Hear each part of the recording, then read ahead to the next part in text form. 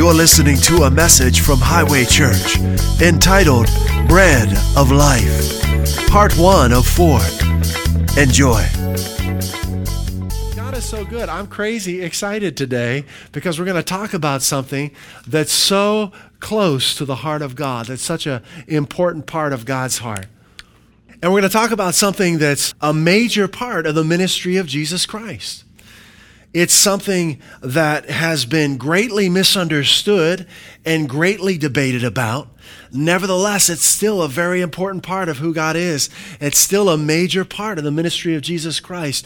We're going to talk about healing today. Receiving healing for your physical body through faith in Jesus Christ. All right? So let's pray. Father, we love you so much. Lord, our time on this earth has no meaning apart from you. So we put our faith in you this morning.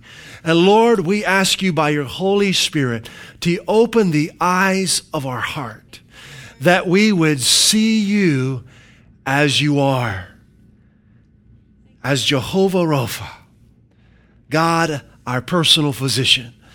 In Jesus' name, amen. Yeah, so we're talking about healing. So we're gonna spend this Sunday and the next 3 Sundays focusing on this. And I get excited about it because it's been a major part of my life. We're really for 25 years, but even more specifically, I guess about 18 years, about 18 years ago when I started to walk in divine health. So I'm excited about it because God has health for you. He has strength for your physical body. And it's a health that is supernatural and that's provided by him through Jesus Christ. So as we look at Jesus this Sunday and for the next 3 Sundays, and as we look at the scriptures, we're going to see that God has provided health for us. And we're going to see that the health that God has provided for our physical bodies is experienced through faith. It's received and it's appropriated by faith in Jesus Christ. Now, I'm sure you're aware of it, and I know I'm certainly aware of it, that there's been a great deal of controversy over this issue, the issue of divine healing in the body of Christ. And I think there are 2 primary reasons for this controversy. But the controversy really doesn't center around God's ability to heal. It centers around God's will to heal.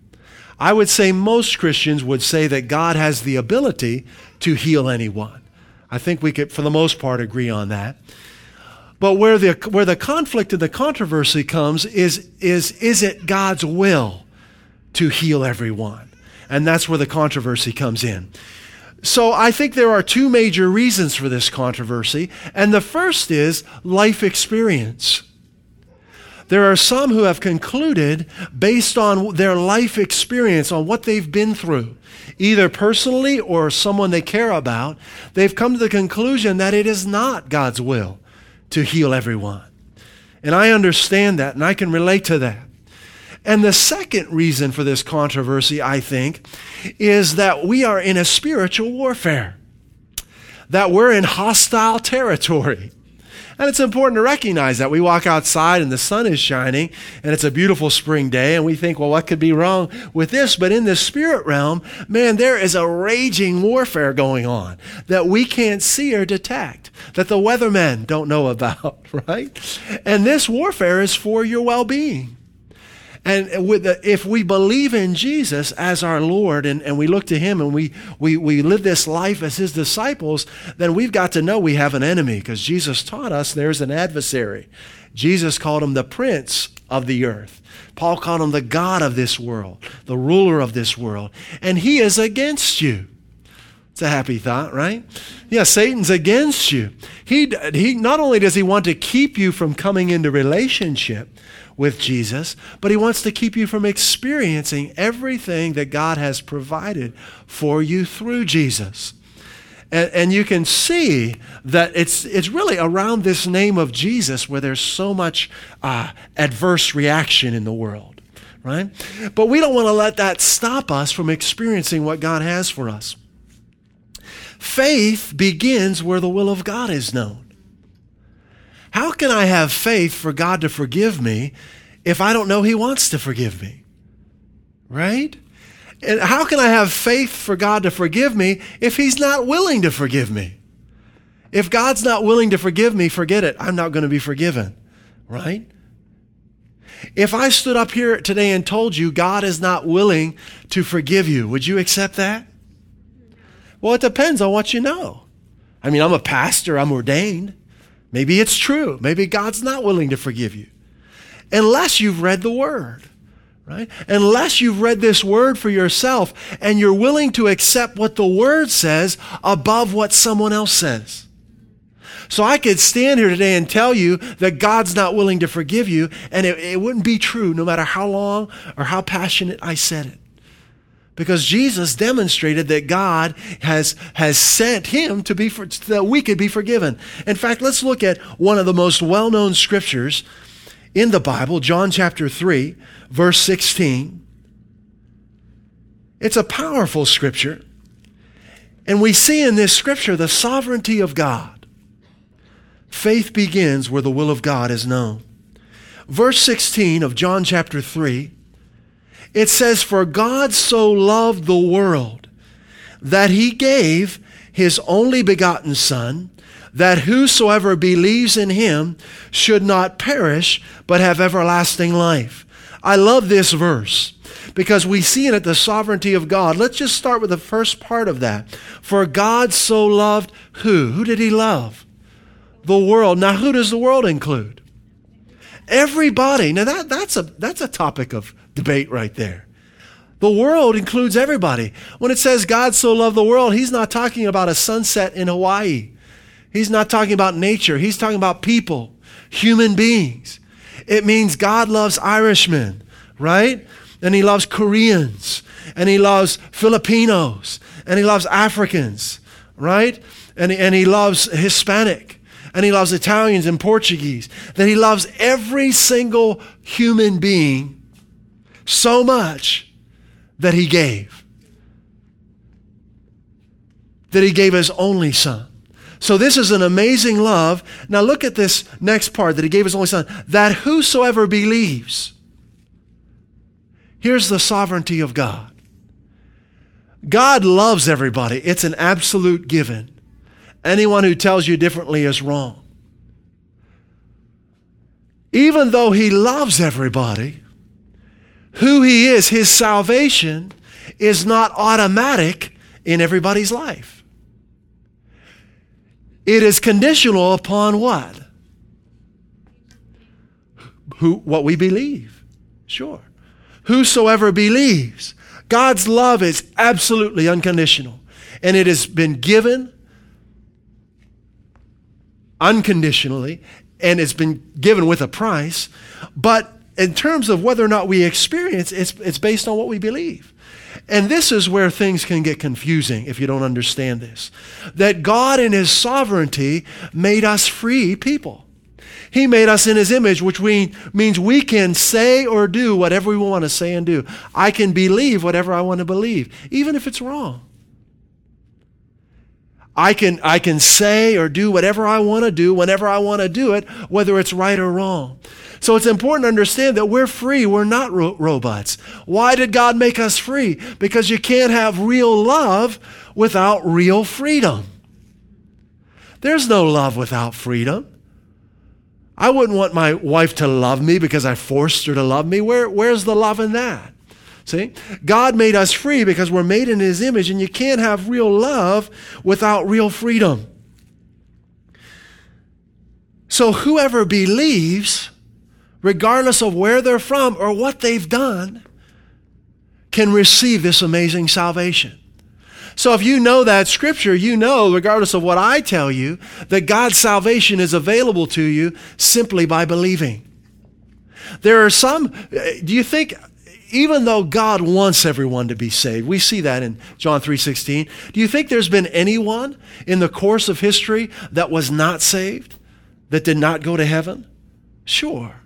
Was it God's will for that person to go to hell? Of course not. Hell wasn't even made for people. It was made for Satan and his angels. So even though it's not God's will, it's happened. And we're talking about a very important issue that could be the difference between your health or struggling with something your entire life. Faith begins where the will of God is known. Let's look at Matthew chapter 6, starting in verse 7. So we see that God in His sovereignty has given us freedom. He's given us a choice. Even though He has provided complete salvation, we have to choose to believe it. And that can be challenging because we're in hostile territory. And there are conflicting circumstances that confront us, that seem contrary to what God's provided for us. So Matthew chapter 6, verse 7. Now this is Jesus talking. This is our Lord. This is our King. This is the one we worship. He says, when you pray, do not use vain repetitions as the heathen do, for they think they will be heard for their many words. Therefore, do not be like them, for your Father knows the things you have need of before you ask Him. In this manner, verse 9, therefore pray, Our Father in heaven, hallowed be your name. Now look at verse 10, speaking of the sovereignty of God. This is God in the flesh teaching His disciples how to pray. And He says, talk to your Father, exalt His name, right? Verse 10, your kingdom come, your will be done on earth as it is in heaven. So Jesus is teaching us there's a major contrast between what goes on in earth and what goes on in heaven. And what's the contrast? God's will, right? He's saying, this is how you pray. Come to your Father. Hallowed be His name. Exalt Him. Make His name holy and lift it up in your life. And ask Him for His will to be done in the earth just as it is in heaven. This is significant. Jesus is letting us know that what happens in the earth is different than what happens in heaven. And it's important to spend some time on this because there are major schools of thought in the body of Christ that will tell you everything that happens is God's will for your life. And Jesus, if that's true, Jesus was in direct opposition to the will of God because Jesus didn't accept whatever happened. He rebuked storms. He rebuked sickness. He rebuked disease. When He laid His hands on Peter's mother-in-law, it says He rebuked the fever. If that was God's will for her to have that fever, He was rebuking His Father. So it's important to understand that the will of God is not an automatic thing. And that's how God in His sovereignty has set this thing up. Because we have to choose. Love is a choice, right? Love is not something that's automatic. It's something we have to consciously employ our will to go in that direction. Let's look at one more scripture before we move on. Matthew chapter 12. Matthew chapter 12. So faith begins where the will of God is known. And Jesus clearly teaches that the will of God must be enforced in the earth because it doesn't happen like it does in heaven. In heaven, there's no opposition. In heaven, there's no sickness. There's no disease. There's no poverty. There's no lack. There's no opposition to the will of God. Matthew chapter 12, verse 24. Now, when the Pharisees heard it, they said, this fellow does not cast out demons except by Beelzebub, the ruler of the demons. They're talking about Jesus. They're mad at Him because He's healing people. He's setting people free from demonic spirits. But Jesus knew their thoughts and said to them, every kingdom divided against itself is brought to desolation, and every city or house divided against itself will not stand. If Satan casts out Satan, he is divided against himself. How then will his kingdom stand? See, controversy is a major tool of the enemy. And he knows if he can create a controversy around a provision of God for your life, there are many people who won't even talk about divine healing in church because they're afraid of the adverse reaction that they will get. And that's what Satan wants. He wants to create an adverse reaction around what God's provided for you, so you'll be afraid to even go near it. But that's not us at Highway Church, right? We're fearless folks.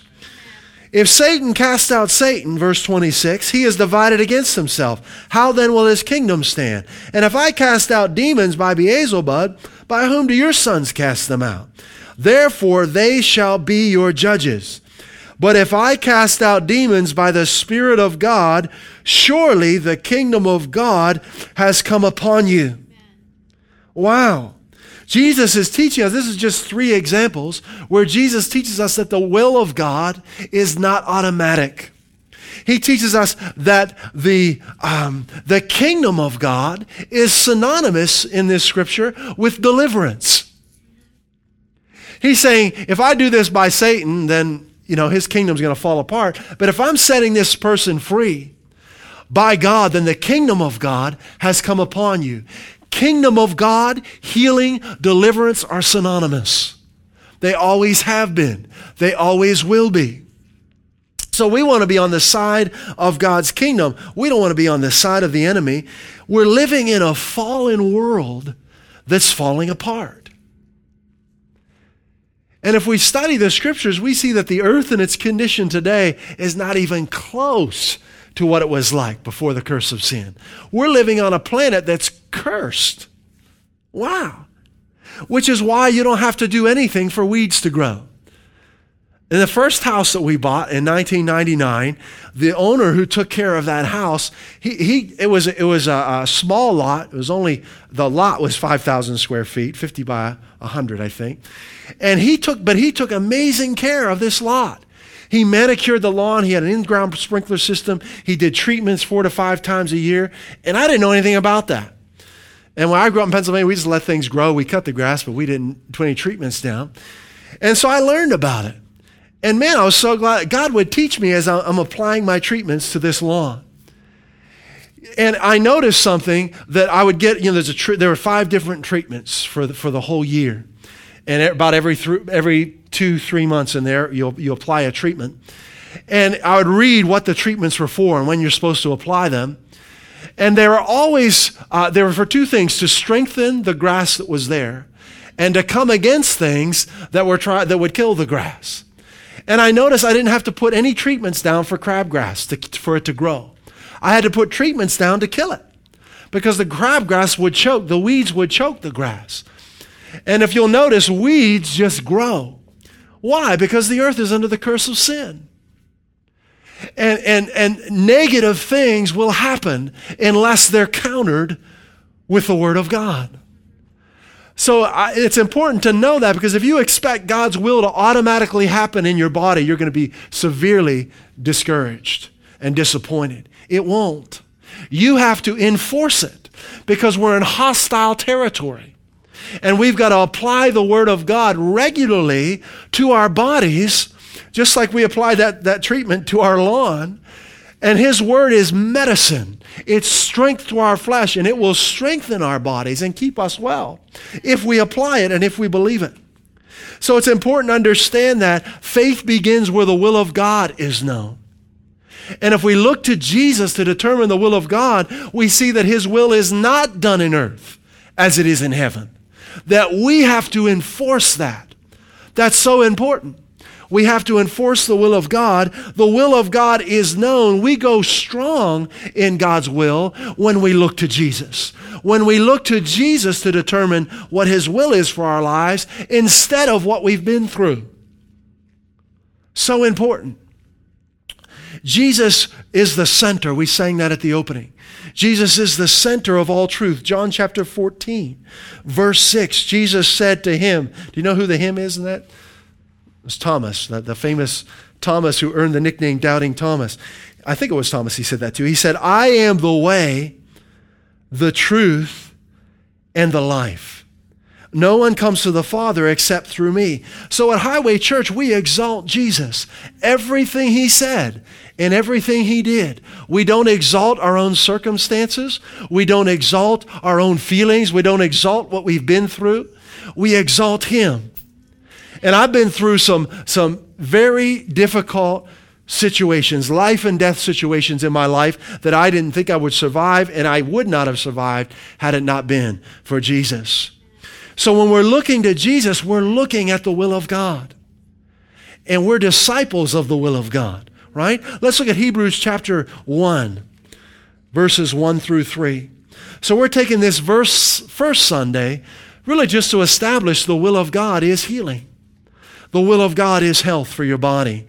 You've got to know that. You won't be able to experience that consistently. You might experience every now and then, but to consistently walk in that, you've got to be as sure of God's healing as you are of His forgiveness. Okay? Got to be that sure, because that's what faith is, being sure. Hebrews 1, verse 1. God, after He spoke long ago to the fathers in the prophets in many portions and in many ways, in these last days has spoken to us in His Son, whom He appointed heir of all things, through whom also He made the world. Now, I love this verse 3. This just sets the record straight here. And He is, talking about Jesus, the radiance of His glory and the exact representation of His nature. No one else did God ever say that about. He says that His Son is the radiance of His glory and the exact representation of His nature, and upholds all things by the word of His power. When He had made purification of sins, He sat down at the right hand of the Majesty on high. So what does Jesus, being the exact representation of His nature, have to do with us being healthy? Everything. Because we're living in this hostile environment, you will be confronted with contrary circumstances. But if you know that Jesus is the will of God, you can grab a hold of who He is. And you can experience His will for your life. His will for your life is greater. Who He is greater than any sickness, than any disease, than any circumstance you face. But you've got to know that. And if there's any hesitation about God's will for you, it will affect your faith. Yeah. Faith is not saying, yeah, I know that. That's not faith. And we're kind of like that sometimes. We say, yeah, I know God loves me. And then we snap at somebody. Or then we're complaining, or we're whiny, or we go through our day frustrated. That's because we don't know God's amazing love. When you realize how amazing God's love is for you, it brings joy. In dealing with people. It gives us a whole new outlook on life. So we've got to grab a hold of Jesus. He's the exact representation of God's nature. And so we're going to go through a bunch of scriptures right now relatively quickly. And our point in going through that is we're looking at the will of God. All right, we're looking at the will of God. And we want to make sure that what we believe is in line with the will of God. All right? When I first met Jennifer, this was back in 1989 or 90, I began reading the Bible, and I came out of a mainline denomination, and that's all I knew. So when I started reading the Bible, I didn't know there were any denominations. I became a Christian. I was born again. I was filled with the Holy Spirit. I believed everything I read. I experienced healing. I experienced the gifts of the Spirit. All these things were going on in my life. And I thought that's what every Christian believed. And then I met Jennifer. And we were friends at that point. And I forget how it came up, but we were at a university, about 18,000 students. And there were 9 different Christian groups on campus that met. And so I met her, and I came to her group, and they believed that the gifts of the Spirit, speaking in tongues, healing, and all of those things were only for the first generation of believers. I don't remember exactly how they believed that, but basically that those things passed away after the book of Acts. And I thought, who told them that? Why do they believe that?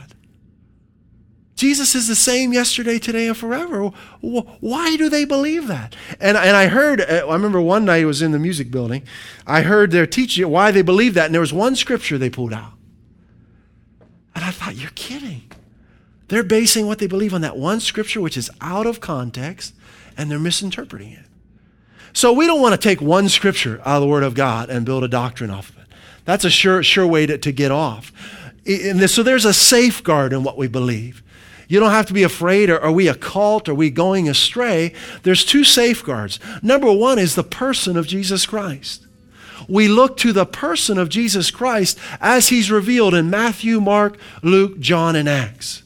He is our standard for what we believe. No one else. We look to him as the exact representation of God's nature and God's will. And the second safeguard is make sure for everything you believe about God, not only does it line up with the ministry of Christ, but that you have at least 3 scriptures that support what you believe. So those two things, it's got to line up with who Jesus revealed himself to be during his ministry. And we've got to have at least 3 scriptures. Well, we looked at John 3:16, Matthew 6:7-10, and Matthew 12:24-28 as just 3 examples to explain God's sovereignty, to see that God's will is not automatically done on the earth. Now let's look at some about as far as healing, so that we understand healing is a major part of Jesus' ministry today. Just like it was in Matthew, Mark, Luke, John, and Acts. Matthew chapter 4, verse 23. It says, and Jesus went about. That's a continuous phrase. Jesus went about all Galilee, 3 things: teaching in their synagogues, preaching the good news of the kingdom, and healing all manner of sickness and all manner of disease among the people. Wow. His fame went throughout all Syria, and they brought unto him all sick people that were taken with diverse diseases and torments, and those which were possessed with devils, which were lunatic. What's lunatic? Mental illness, right? Doesn't matter. God heals it all. And those that had the palsy, and he healed them. And there followed him great multitudes of people from Galilee, from Decapolis, and from Jerusalem, and from Judea, and from beyond. So this is a scripture that shows us that there were, go back even to verse 23, that there were 3 major parts of Jesus' ministry. One more back.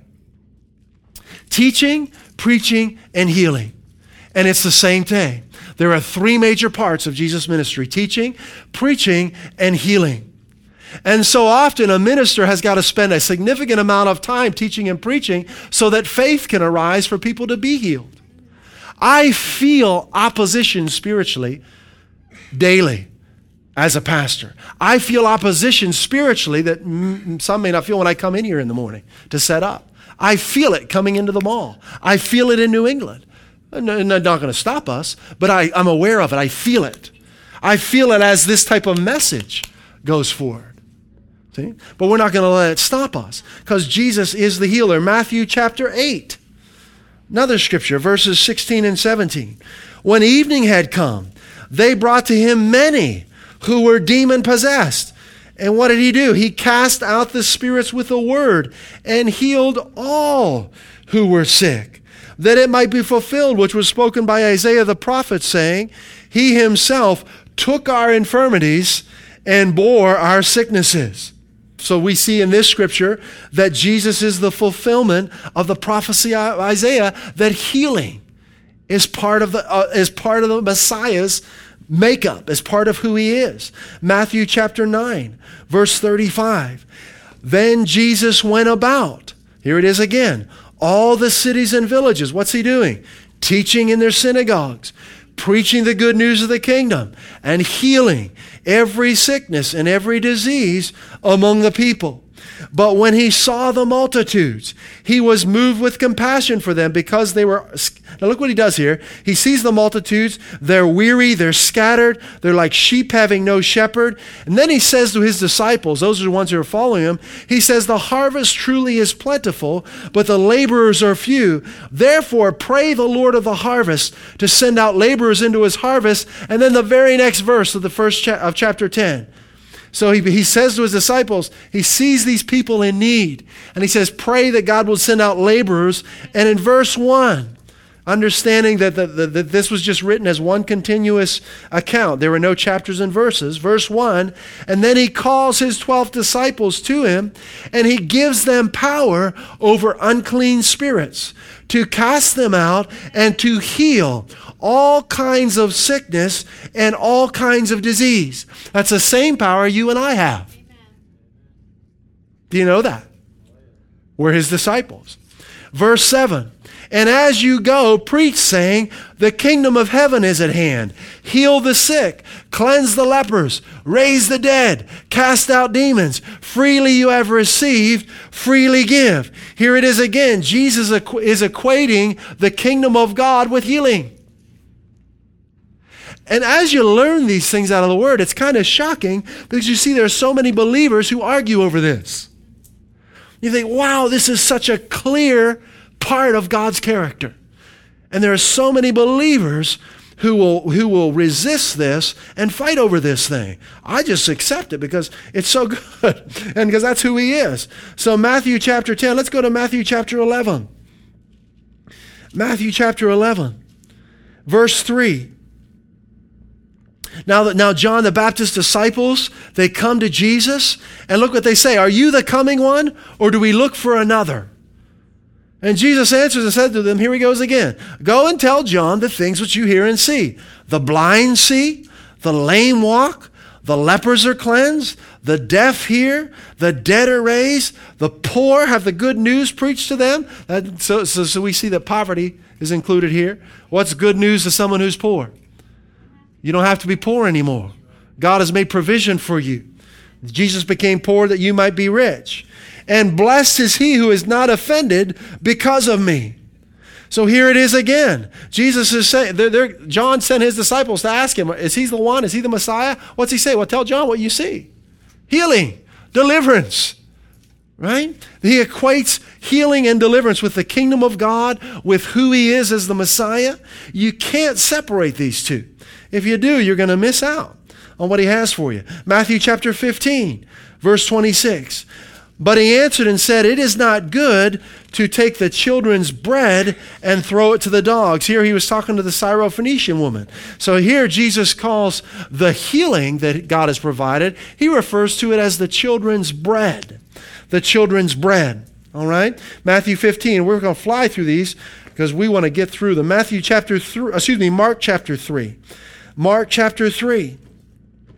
Verse 14, Jesus appoints his 12 disciples that they might be with him and that he might send them out to preach and to have power to heal sicknesses and to cast out demons. You see how important this is to the heart of God?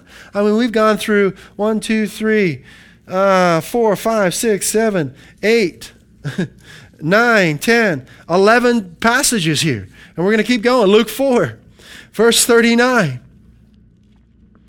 So he stood over her and rebuked the fever, and it left her. And immediately she arose and served them. When the sun, see, there's Jesus rebuking the fever. If he believed that was God's will for her life, he should have just let that alone.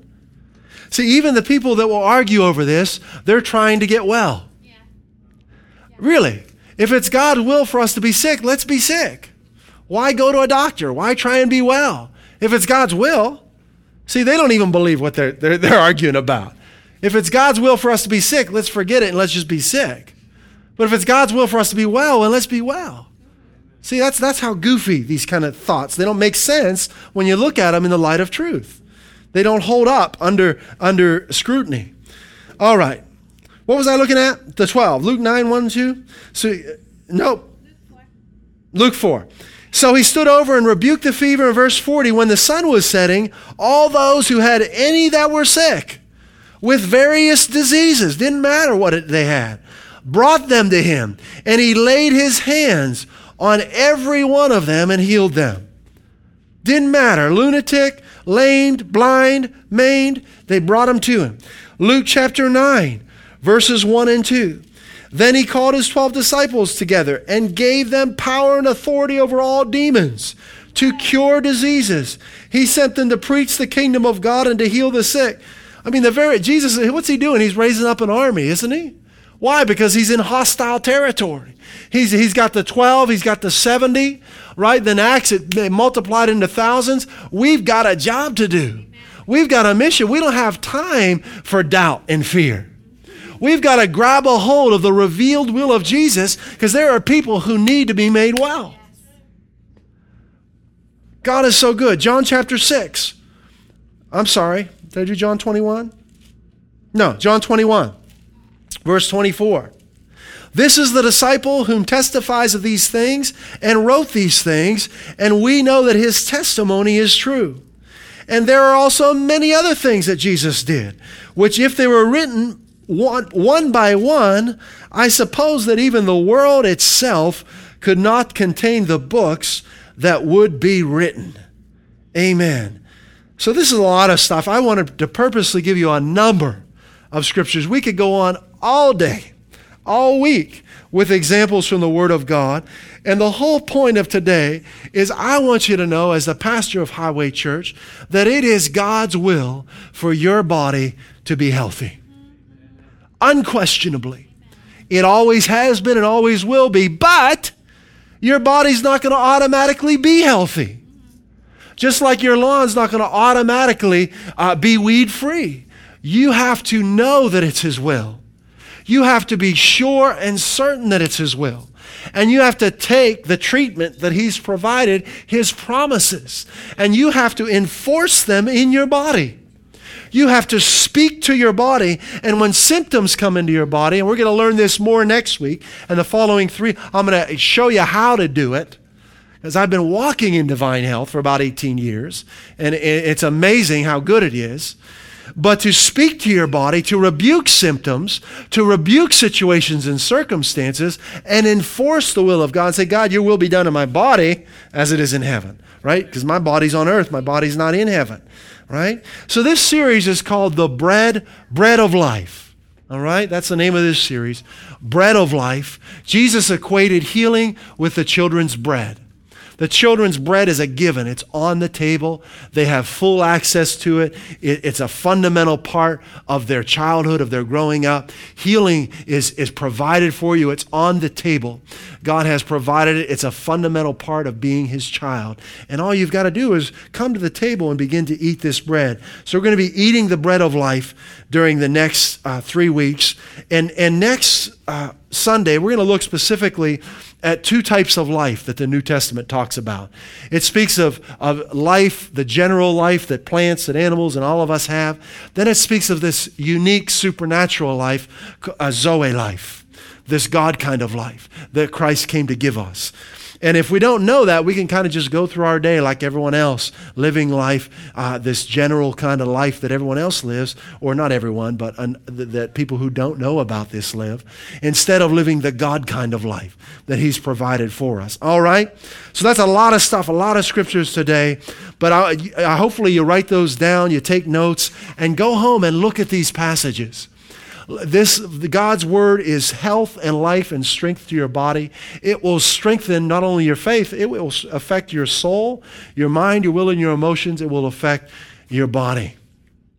Have you ever noticed, I thought as we were reading Lunatic, and I think I was prompted to say something about it. Years and years ago, mental illness has had a history of relatively a lot of unknowns regarding mental illness. And I'm going back to Mark chapter 4, verse 24, where it says the lunatic were brought to Jesus. Those are people who had mental illness. And I'm bringing that up. I'm not sure exactly why, but maybe this will help someone. But there are a number of things I've seen over the years where man didn't really understand them and still don't really understand the body. But diseases would pop up that man would not have any answer for. One is Alzheimer's. And I want to encourage you that that's just a disease like any other. Jesus has provided healing for Alzheimer's. That's not something you have to experience, regardless of what age you are. All right? So these little things these new diseases that pop up, or these things that seem to have no answer, the answer's in Jesus. God has health for your mind the rest of your days. A healthy mind, a healthy body. But you've got to believe that. And you've got to actively apply His Word to your life. Father, we thank you this morning for your health in our bodies. Lord, we're not going to be ignorant and just float through life accepting what people accept. We recognize we're living in a battlefield. We're in hostile territory. We're facing enemy forces. And we're saying that not because we're afraid, but because we're shrewd as serpents. We're aware by your Holy Spirit of this planet we're living on, and that the curse of sin is here, and we're aware that you've given us victory over it. That Jesus, your Son, took every sickness and every disease upon himself, and we refuse to allow them any access to our bodies. And Father, I pray during this time, this Sunday and the next 3 Sundays and during our get-togethers, Father, I ask you to quicken us to the reality of your healing provision for us through your Son, Jesus Christ. Lord, I rejoice that this church will be a church of health, a church of healthy people, of people who know your healing power, of people who believe, of people who receive all that you are. That this church will be a light in New England, that the sick will come, the blind will come, the deaf will come, because they'll hear of the healing power of your Son, Jesus Christ, in this place. And we thank you for it, Father, in Jesus' name. Friends, faith begins where the will of God is known. Jesus is the will of God. He clearly revealed that it's God's will for you to be well. Look to Jesus. Review the scriptures in this message. Let God's word strengthen you and receive the health that faith in Him brings. In Jesus' name, amen.